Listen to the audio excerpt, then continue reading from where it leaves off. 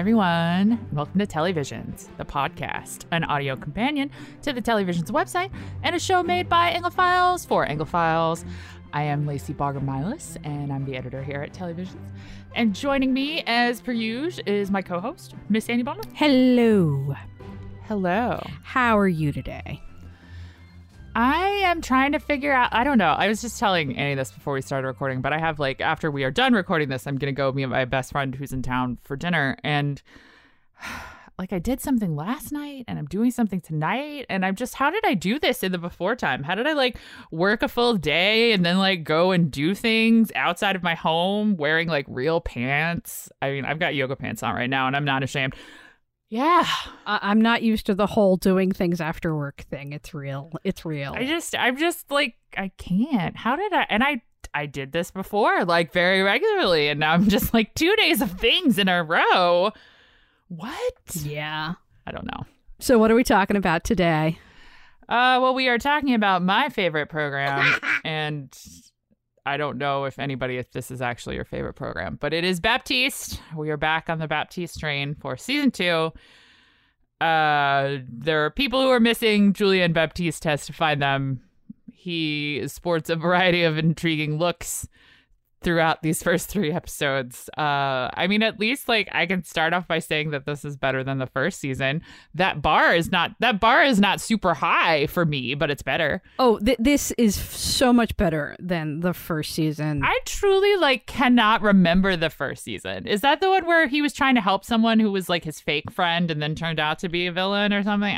But then didn't kind of? I don't remember. It was the guy from Us who played Edward Stratton, who was lying that he was trying to find his niece, but it was really his daughter, and his daughter was an addict. I mean, and I thought this season was overly complicated. Organized crime was involved. There was sex trafficking of young girls. Oh, right, the sex trafficking. Right, and then Jessica and then Jessica Raine was in it. I remember that. Jessica Raine showed up, but she showed up too late. The problem, and this is a thing that I. Well, wait. Let us set the table for season 2 because it is quite different. Yes, season 2, season 1. Well, I was actually going to set the table in that I was going to say the thing about Baptiste as a character is that he's not actually interesting on his own. He was a character in The Missing who was interesting as a pair with a co-star. In season 1 of The Missing, he was paired with James Nesbitt. In season 2, he was paired with Keeley Hawes. And in season 1 of Baptiste, he was allowed to be by himself for far too long and not really given a proper balance. And by the time Jessica Raine showed up, it was too late. In this season 2, we have a much better balance, which is one of the reasons why I think this season is so much better. And we have a very strong character and very strong actress who he is paired with, Fiona Shaw. She plays Ambassador Emma Chambers. She's the UK ambassador to Hungary. She and her family have been living there for several years now after they were posted to Thailand for quite a long time. Post-move, none of her family was very happy about moving. They all loved living in Thailand, and nobody's happy about the fact they now live in Budapest. Her daughter, Laura, died. We don't actually know how, but in some terrible accident, one assumes. An accident that left her youngest son, Will, mute, unable to communicate. Her middle son, Alex, is basically the only person who talks to Will, and the two basically communicate by phone all the time.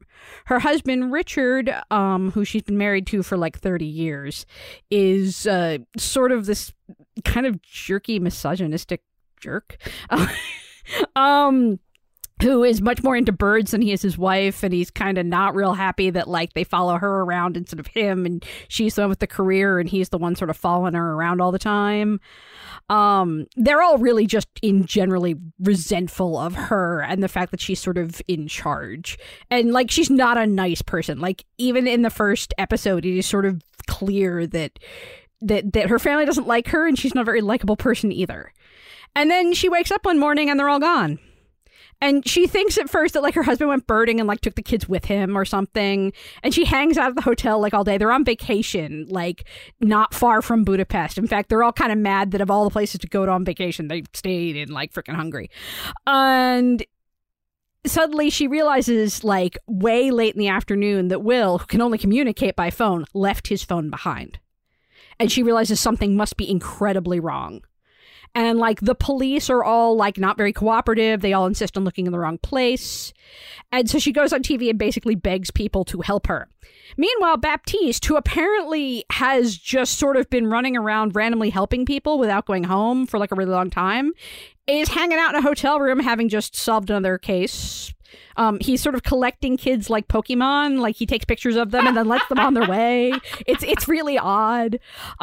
His wife Celia. I guess everybody has to have hobbies. I don't know. I know, something like he literally like it's like tag. He like runs up to the kids like tag. I found you, taking your picture. All right, I've collected you. You can go off now. I'm going to tell your parents you're alive. Bye. Right? Like, and the kid's like, wait, you're not going to make me go home? What? Right? And so Baptiste is now in his hotel room, like eating dinner, and he's like, oh, hey, look, another missing kid. I think I'll just drop everything and go to Budapest. Woo! And I'm like, dude, really? I suppose that's one way to live your life.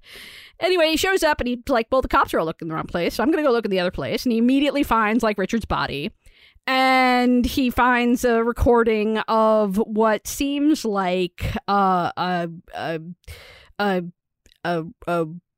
someone who was raised by Muslim extremists, a guy named Just, who literally murders Richard while the phone is still recording because it was recording like birds, and it accidentally catches like him shooting Richard in the head and the kid's being dragged off.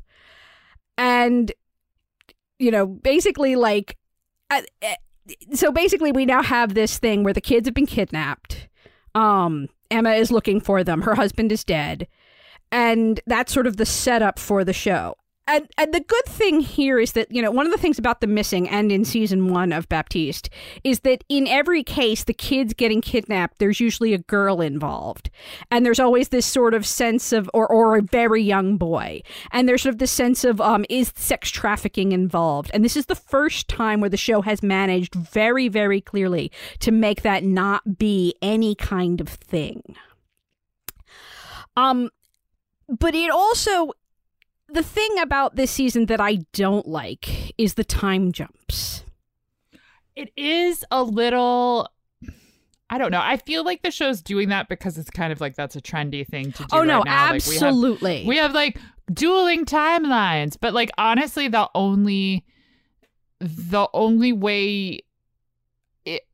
The only markers you have to really distinguish which time period you're watching are like Julian Baptiste's homeless hair. Yes. Or the fact that Emma's in a wheelchair. Yes. That is like unless if the scene is happening and does not involve one of them, like there are no clear, you know, delineations. Not that I want the show to have done this, but like, you know how sometimes shows like shoot in different filters when they want you to know that it's like a different time period or whatever. And there's no clear markers because none of this stuff.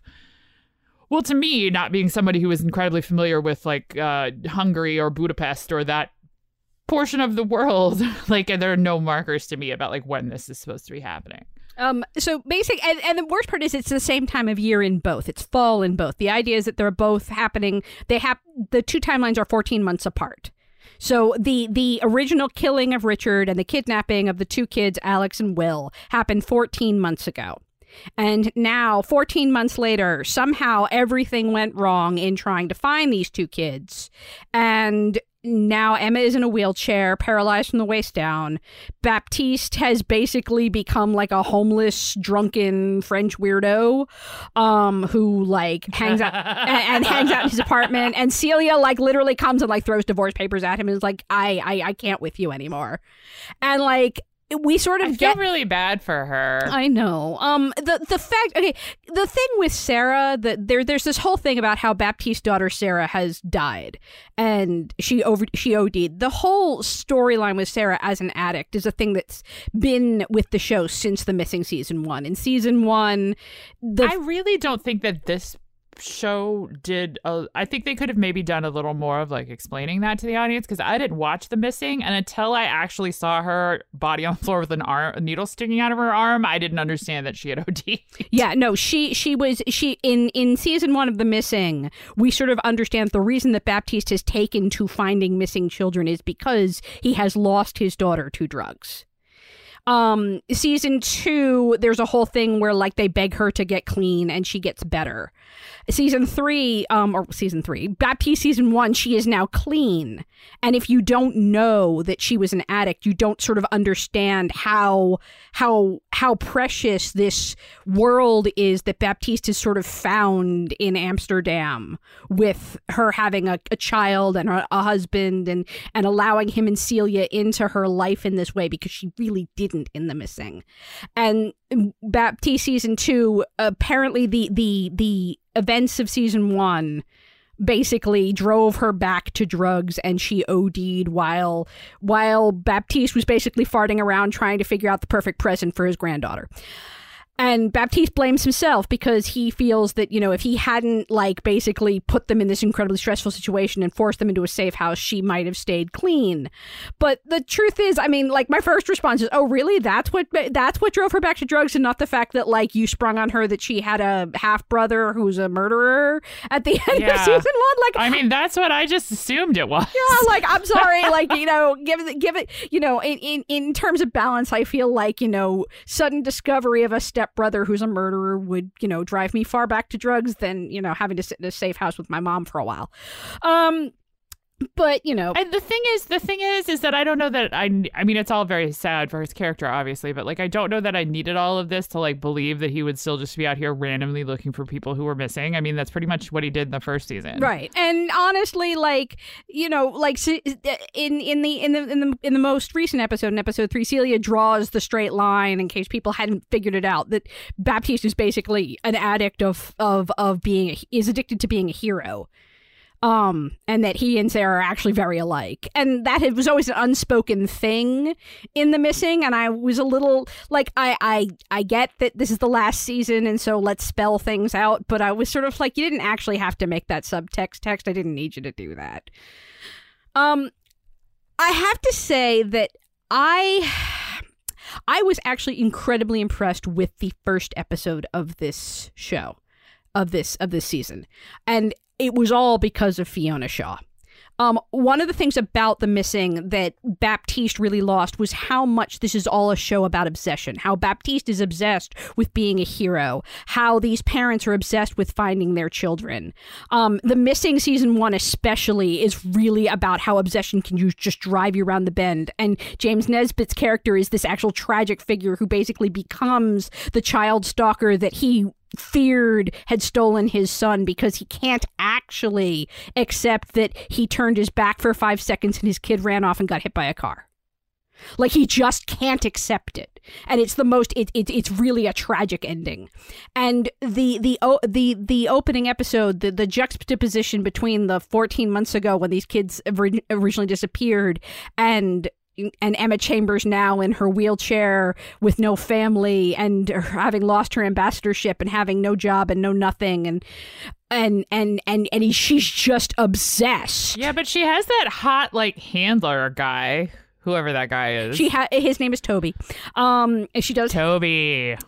But I was like, I don't know who this is, but he's very attractive. Yeah, she has several hot men who basically follow her around, who work for her. Toby is the one that you see at the beginning of episode 1. Nadim is the one who's sort of her attaché in the next couple of episodes.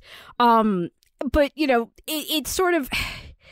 She's clearly unable to let go of the story. And at the end of the first episode, when she turns up at Baptiste's doorstep with literally just the man who killed her husband, who basically destroyed her family, in a dog cage in the back of a fancy car, is just like, I kind of screamed a little. Like, it was so, it was what I wanted from Baptiste. I wanted this kind of person who'd gone round the bend looking for their kid and who has just abandoned all pretense of being sane. And Fiona Shaw was so good in it. that it almost made up for the fact that we have this timeline issue where we insist on, because all the good stuff really is happening in that 14 months ago period. Right? Like this, when she first loses her husband, when she first loses her kid, all the really interesting stuff is happening there. There's no reason why we need to be jumping forward like this constantly, except that the show... I mean, it's like, look, everyone is miserable. I got it. Yeah, except that the show is kind of trying to build a mystery within a mystery by saying, see, 14 months later, she won't be able to walk. We're going to slowly but surely unfold that she was shot in the back, right? Like, we're going to slowly... Baptista's grown a beard. We're slowly but surely going to reveal that Celia got tired of telling him to come home. Right? Like, that's that. Right? But the really beautiful moments, especially in episode 2, that really got me, like, okay, so Emma Darcy, right? Like, out of frickin' nowhere is this random girl in an NA meeting. And, like, there's this really touching scene between her and Baptiste, as Baptiste is basically chasing her down because she kind of looks like Sarah. And he wants her to tell him about her addiction. And, like, he just desperately needs someone to explain to him why his daughter is dead, and she's like, dude, I'm not her.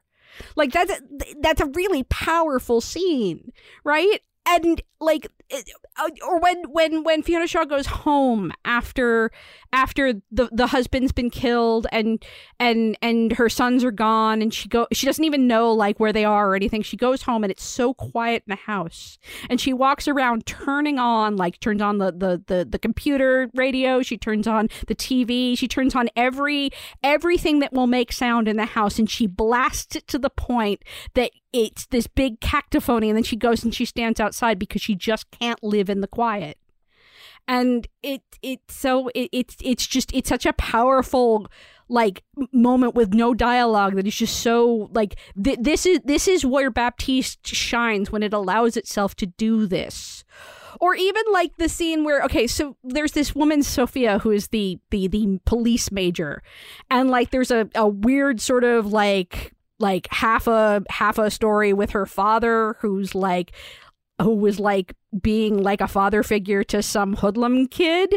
And there's just like the scene where he basically stands the kid down and looks at him and is like, really? You're going to throw that in my shop? You're going to do that? The kid, of course, can't actually do it and burns his hand. Like those kinds of scenes, like all of that stuff, that's really great. That's the kind of stuff I want from this show. It's all in that 14 months before period. Why do we keep having to jump forward? I don't know. That is a great question. Because in the 14 months forward part, granted, this is me assuming that Emma's position is the correct one. They're still looking for the other son. Yes, they're still looking for Will. Alex is actually dead. Even though the original video is faked, Alex turns out to actually be part of this.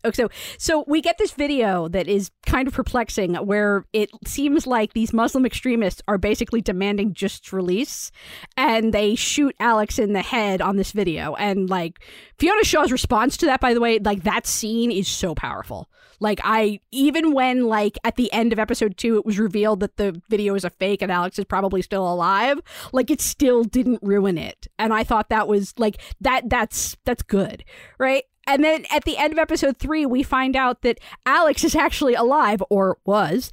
He was part of the right-wing crazies who were basically using this rally as cover to come and shoot a whole lot of it, to shoot up an immigrant, like an immigrant area. Like market, yeah. Like a market.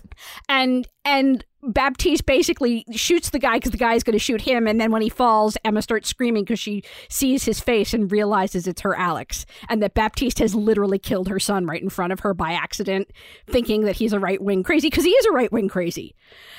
And like I get that this is actually timely, because there are a lot of issues with the rise of the far right in Hungary specifically, and in that corner of the world, that sort of former Eastern Bloc, USSR adjacent kind of. And part of it is because of the whole Syrian civil war and I get that this is very timely. These people are disgusting.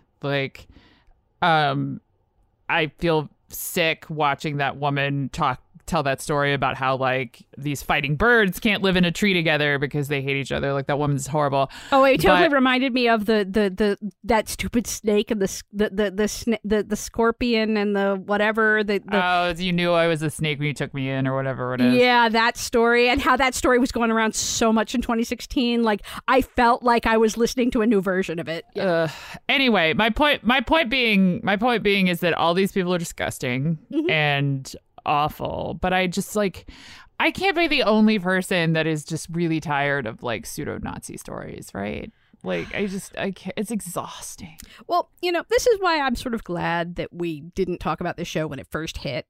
As the person who sort of runs the schedule for the pod, I didn't schedule us to talk about Baptiste until the halfway point, partly because I know how Lacey feels about the show, and partly because season 1 was such a disappointment that I didn't want to like basically have to talk about it multiple times and be really down on it multiple times. And then the first episode hit and I was like, God, I made such a mistake. We should be talking about this. Gosh, it's so good.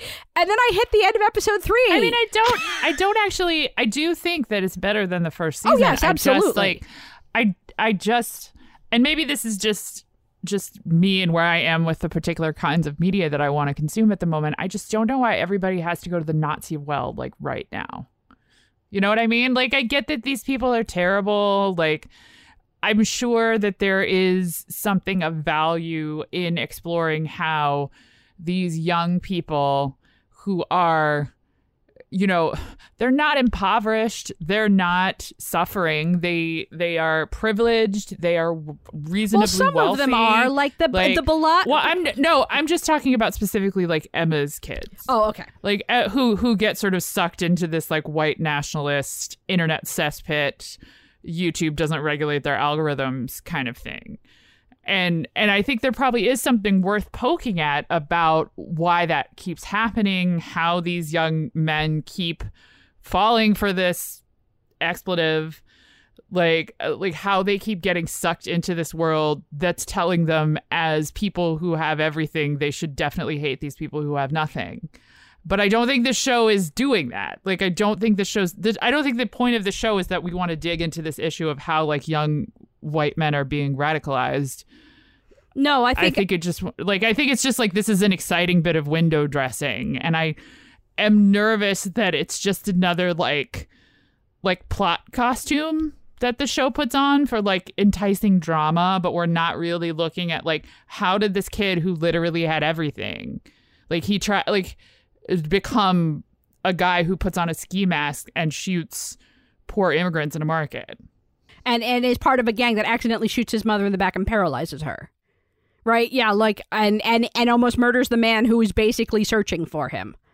Right? Like I have to say that the reason that I'm very glad we didn't talk about this until episode 3 is because I felt really let down when we hit this. I realized... Tell me more. Okay. Tell me more. So I knew from the moment we saw that Gamora video at the end of episode 2 that was going to turn out to be either Camilla or the husband, the radical people. Like, it did not shock me in the slightest that Baptiste immediately realized that that's her basement window and like goes in and breaks it and finds the mask. That didn't surprise me in the slightest. I figured it was her or the husband.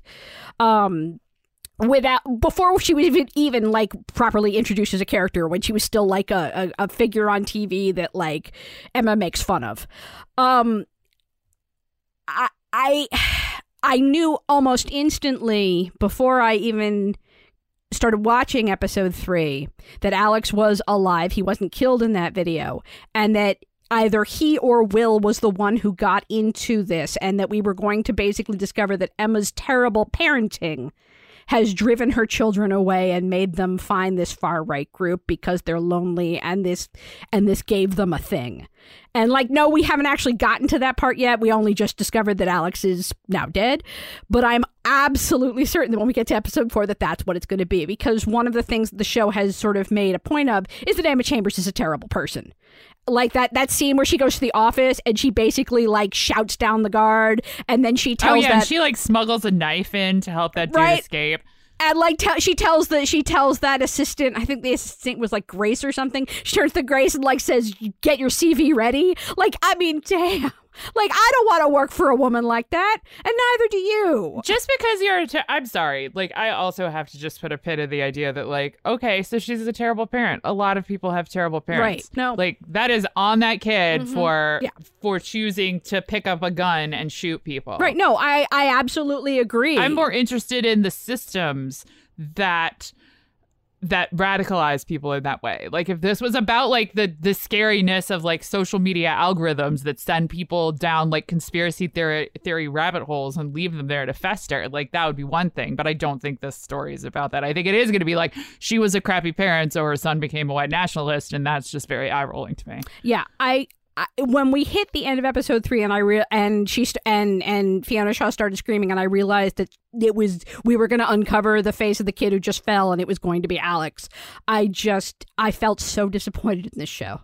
I just felt this. I'm like, everything I'd wanted. This show had improved and figured itself out. It was actually going to be good this time. Wow, and I really feel very weird about this because I feel like I don't like you are like we've traded places. Like I'm like, it's fine. It's lazy storytelling. And I'm like, no, you had a chance to. I mean, Fiona Shaw is so good as this obsessed mother. She's a really good screamer. Oh man, she is. But like I am more interested in, say, the story of Balaz, the kid who is the one who Sophia's father kind of takes in. Do we know? Is he supposed to have been killed during this dust up? Because no. I know that no. Part of the gap in somewhere in this 14 months he dies. Oh, okay, no. Mehmet's shop is definitely where Baptiste is hiding. That is definitely Mehmet's shop. Okay, but no. When did he die though? I don't know if Mehmet is dead, but I am. No, she says like she's going through his daughter's going through his stuff. That's where she finds the payment thing. What I'm saying is I'm not sure if she dies in this shootout, if he dies in this shootout, but I'm almost positive that that's her father's neighborhood that they're in, and I'm almost positive that Baptiste is actually sitting in the shop that he owns when the policeman, at the end of episode 3, when the policeman dies, and that we are going to discover that Mehmet's body is one of the ones that fell.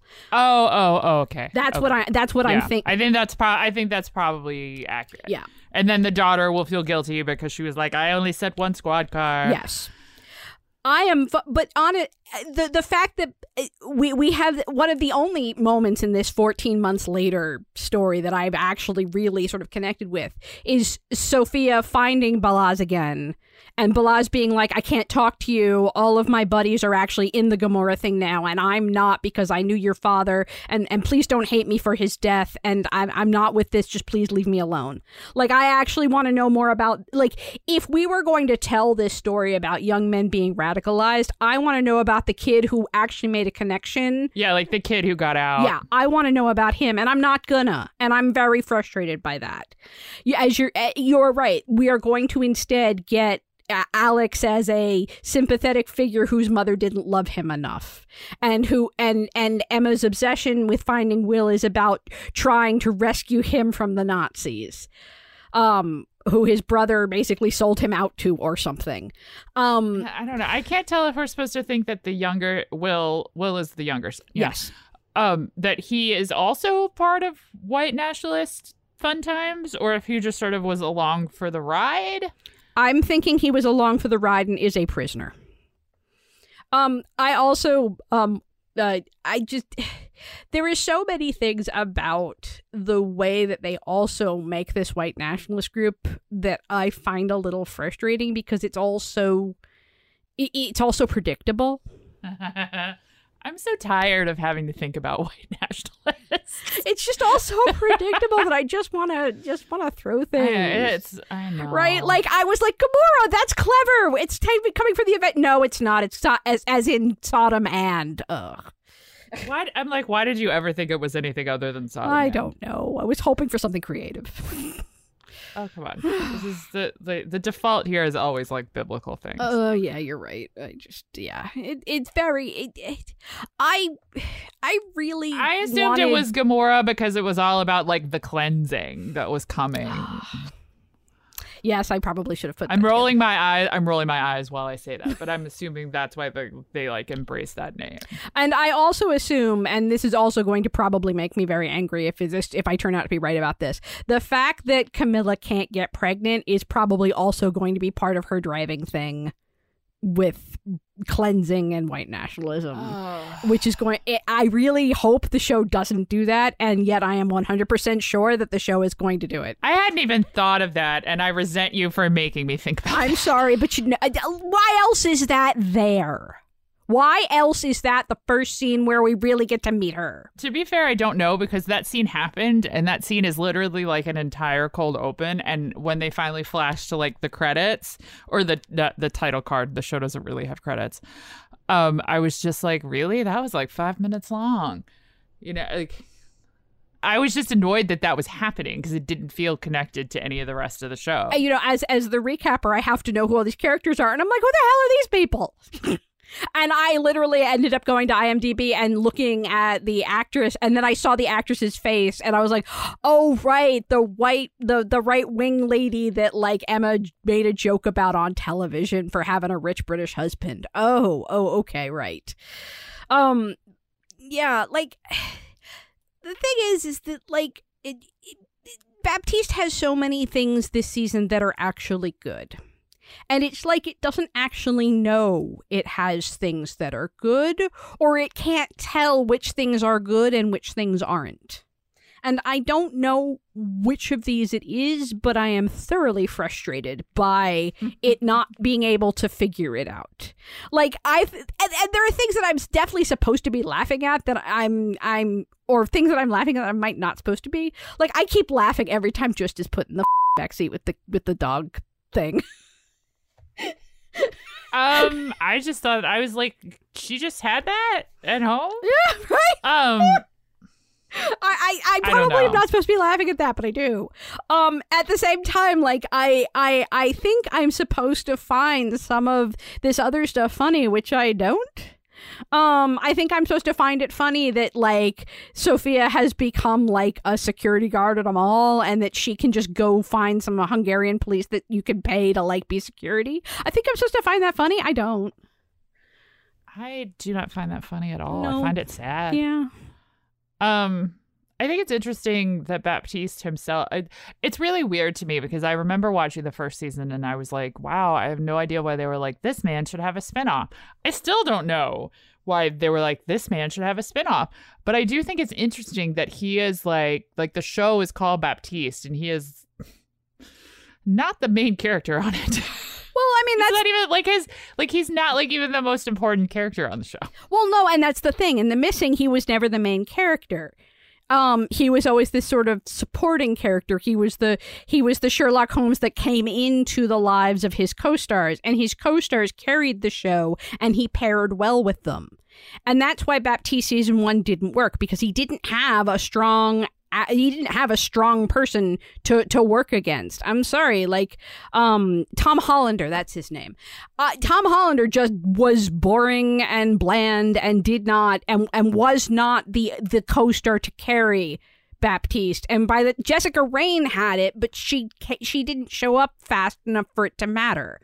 And I feel like you're getting a much better sense of what Baptiste season 1 should be with the way that Fiona Shaw is carrying this show, because that is how The Missing worked, and I think that's how Baptiste as a character works, as a sort of a side character to the main story of... Which, again, to me is like, that's not a character you give a spinoff to. Sorry. No, it's really kind of not. But here we are. I mean, honestly, like, that's why I've been jokingly calling this, well, I'm really loving the Emma Chambers mystery. Because I think that's really what the show is this season. It's the Emma Chambers mystery. Will we find Will or not? Now that we know for sure that Alex is dead, and now that and her husband is dead, and the only one living is Will. And I am curious also to see, I sort of feel like Will is sort of the patsy who got dragged along, but, you know, you would actually be for all that I am not thrilled with the whole Nazi thing and find that really disappointing as a plot twist, that I would actually be interested to see if Will is also into it or gets into it. Maybe he got into it in that 14-month gap. I mean, there's, brainwashing is real. Yeah. So that could happen. But also, like, if he doesn't and he's just like a kidnap victim the whole time, like, that character is literally a cipher, because he literally does not have a voice on the show. And so if he, like, literally just exists to be kidnapped by some bad men and rescued by some good men, like, I mean, what is the point? Like, I don't know. That's a very unsatisfying, like, character for me. It's why I sort of hope that there is more given to him and that he doesn't basically stay a cipher this whole time. But it's also very much the sort of thing that happens to girl characters a lot, and was very much the daughter character in the Keeley Hawes season in The Missing season 2. She basically existed to be kidnapped by a bad guy and rescued by a good guy. And that was basically it. That's true. That's actually a really good point, because if this was a girl character, we wouldn't even be, like, asking that question probably, because we'd be like, well, obviously she exists to get kidnapped. Yeah. In the other two, in the season 1 of The Missing and season 1 of Baptiste, the victim is killed so quickly that it doesn't matter. But yeah, I think that having Will be a cipher in the same way that Keeley Hawes' daughter was a cipher would not surprise me. Though I have to admit, I hope for better. I wouldn't be surprised if he is, though. I'm mostly just, I'm really glad that the show doesn't have a third season. I think that's in the end, that is when episode 1 hit and I saw how good Fiona Shaw was, and the way that we ended with this completely obsessed woman who has gone utterly over the bend and has kidnapped this guy and has him in a dog cage in the back of her fancy car. Like, I was like, man, and they canceled this show. I could have really gone for it. No. Take it back. Take it all back. Wow, who would have predicted that I would be the less, like, down on this episode? I guess because my expectations were so low that it's not that hard to exceed them. But I think the problem with this show is, and I say that as somebody who, as we all know, has not watched The Missing, so I have no dog in this fight. But I think this is a show where someone thought it would be really cool to give this character a spinoff because they liked this character's, like, 5 minutes on the show, and they did not spend enough, or possibly any, time thinking about what that show should actually be. Like, this show has, I don't know, the show does not have a clear like thesis statement for me, like a reason that this show exists, or why this character is requires his own, like why this character requires something more than he had in the previous series. Like, I just don't know why this show exists, and I don't think anybody who made the show does either. I feel like Celia's line where she makes the subtext text about how Sarah and Julian are two peas in a pod, both of them addicts, is actually supposed to be it. That Julian Baptiste is an addict to being a hero and rescuing children. That he is as obsessed as the parents in this and it's kind of an unwell thing. Yeah, but I think you're probably right. I think the third episode of the only 12 episodes this show will get is not the place to put that thesis statement. No. And number 2, that requires this is what I haven't watched the new Dune movie yet, and I don't know if I will or not. I probably will because I like fantasy, but, like, this particular franchise has always seemed really hostile to me as, like, a female fan of the genre. Anyway, rant for another day. But my thing is that, like, I look at stuff like this, and I think they think that like the existence of the thing is, like, enough to get people to watch the thing. Actually, no, that's not what I meant at all. That statement is still true. My larger thing that I was thinking that I said very poorly just then was that, like, okay, so you want to make you want to make a spinoff, or you want to make the first half of a 2-part thing. I don't care if you want to do that. That's great. But the rules of a narrative still apply. Like, I need to be able to watch this on its own. I need to be able to watch this and understand the reason that it exists as an individual property without knowing anything about the stuff that came before it. I need to be able to watch Dune without ever watching a sequel, which I know it's getting, but like that even if it's the first half of a book, like that needs to stand on its own as a story with a reason for existing beyond getting to the second part. This show needs a reason to exist beyond the fact that it came from this previous show. If I've never seen a minute of The Missing, which I have not, I still need to be able to find the reason of this show, and it should not require input from any external source beyond the show that's on my screen. And that's not what this show is. I will absolutely agree with that. I talk about The Missing far too much in my recaps. I need to go back and bring up The Missing in my Baptiste recaps in order to put everything in context. And I shouldn't have to do that. Exactly. I should be able to understand this show. I should be able to not only understand this show in terms of like the A to B to C plot of like what's happening on screen. I should understand the reason that its characters exist and who they are and what they want without having to consume any ancillary material. Yeah. This is the argument that people that love like book adaptations of things always use. They're like, well, in the books, blah, blah, blah. Well, that's great. There are going to be so many people that watch this that don't read the books, that have never seen The Missing, that don't have any external context beyond what's on front of them right now. And if that doesn't work on its own, then it doesn't work. TV recapper Alan Sepinwall, who now writes at Rolling Stone, used to say in all of his Game of Thrones recaps that he should be able to understand what he's watching without the books. And if you came into his comment section and said, well, in the books, you weren't helping. And I actually think that is very true. I honestly, I've watched the new Dune, and I don't know why it exists, but that's for that's for different reasons. We could talk about like offline or maybe in like. But I think your previous understanding of the material should enhance and enrich your understanding of this thing. It should not be required to understand or appreciate this thing. Right. I think, okay, so for instance, Grant Chester, have you ever really watched like the early seasons with Sydney? Do you need to?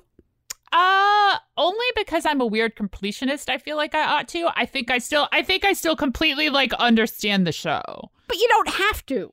Like, you don't need to have watched season 1 to understand Leonard's. It's not cumulative. No, you don't need to know, like, you don't need to have seen season 1 to understand Leonard's relationship with, say, Mrs. C, or with Will, or with Daniel. Hell, you don't even really need to have seen, like, Daniel's introduction into the show to understand Daniel. Even though the show, like, recently, in one of the more recent episodes, like, actually went back and, like, filled in his backstory. Like, you don't actually... Even a show that is within its own... It doesn't require you to have watched older seasons. Baptiste not only requires you to have watched older season, it requires you to have watched a completely different show beforehand. Mm-hmm. And that's not good. And I feel like, and I think this is the other reason why I got so mad at the end of episode 3, is that Baptiste has a really good show in there, but these people keep getting in their own way. These writers keep getting in their own way, and there they were getting in their own way again and reminding me why this show can't be good, because it has to come to this. It has to do this. And that's why I got so mad at it. And I'm glad it's not getting a third season. I hope that perhaps maybe Julian Baptiste can show up as a minor character elsewhere in other shows that these guys write. But I'm perfectly fine with putting Baptiste to bed after 3 more episodes. But Tiss, and all are shocked that it's not me. I'm not the one saying this. I thought it was fine. It wasn't any better than I expected it to be. It actually was a little bit better than I expected it to be, if I'm honest. And Fiona Shaw is fantastic. Fiona Shaw is great. The Emma Chambers mystery is not bad. I'm just mad at Baptiste. I think it's a little lazy, but I don't know. On some level, the existence of this show is lazy. So what are you going to do? That's our Baptiste. that's our Baptiste show, guys. And look, I know there are so many people out there because they comment on our station social media pages who really enjoy this show. I'd love to hear from you. I would love to hear why you guys do. And if the answer is you guys are taking this too seriously, that's fine. That is literally my job. So I will keep on doing that and hope that, I don't know. This gets like really strong ratings. Like I know people really enjoy it. I'd love to hear some more positive takes than we have. We are at televisions@weta.org if you would like to email us your thoughts. Yeah, I don't know. Baptiste. Not everything can be great. Not everything can even be mediocre. So we're going to move on to other things. We may depend. I am actually curious to see how this ends, so I may actually watch it to the end of the season to see what happens, and maybe we'll come back to it. We'll see. Or at least I'm sure we will at least touch upon it in our year in review episode at the end of the year. So anyway, Annie, give the people your spiel. You can find me at Annie Bundle on Twitter. You can find me at Miss Annie Bundle on Facebook. You can find pictures of my adorable fluffy cats on Annie Bundle on Instagram. Let's see, I am a staff writer at Elite Daily, and I am the associate editor here at Televisions, and I also freelance around the web. So if you want to basically know more about the things that I'm writing, basically just follow me on Twitter, because that's where I retweet all of my bylines. Currently, I'm sort of obsessing on the Wheel of Time, so, feel free to join me in that obsession. The show comes out in the middle of November, but I'm going to be obsessing way before then. Anyway. I can't decide if I should read The Wheel of Time before I watch it. Well, I know there's like 15 books, so I can't read like 15 books in 3 weeks, or whatever time. When does it? It comes out November 19th. It is now November. I don't know time. Who cares? I bought the first book on a Kindle sale, so I might read that. We'll see. Okay, do yourself a favor. Read the opening. The opening prologue is actually one of the best rip-roaring, like, in media res drops that you can get. I'm just warning you, after that it gets real slow. Like real slow. I mean, there's 15 books. It can't go but so fast. Anyway, back to us telling you about ourselves. I am Lacey MB on Twitter. That is LACYMB. I write a lot here at Televisions and around the entertainment web, but I always tweet my byline. So if you want to check out what I am checking out, come and be my friend. And if you just want the cat pictures, they live on Instagram at Baker and Hammer. So fuzzy. I have a bunch of pictures to put up from their first road trip to Grandma's house in Pennsylvania. They did great, for those who are curious. Yeah, I don't know. That's my life. Televisions is a product of WETA, and if you like what we do, you can visit us at televisions.org. Click on the donate button on top. Help us keep doing it by supporting public media, getting access to things like PBS Passport, and just feeling really good about all of that. We are on social media, the site and the pod, at Televisions blog, all one word, on Facebook, and tele_visions on Twitter. We would love to hear from you guys. As I said before, we're at televisions@weta.org. Via email, tell us your thoughts. There's so much content coming out between now and the end of the year. We want to make sure that we cover what the people are interested in. And yeah, that's our show. Thanks for listening. Take care of each other. I am about to go get COVID boosted, so I'm excited for that. I encourage everyone who is eligible to do the same. Can't wait. Wear masks in large indoor groups. Get vaccinated if you haven't yet. And just, I don't know, be nice to each other. It is rough out there. We will be back with another exciting 45 minutes of something that isn't Baptiste next week. See you soon.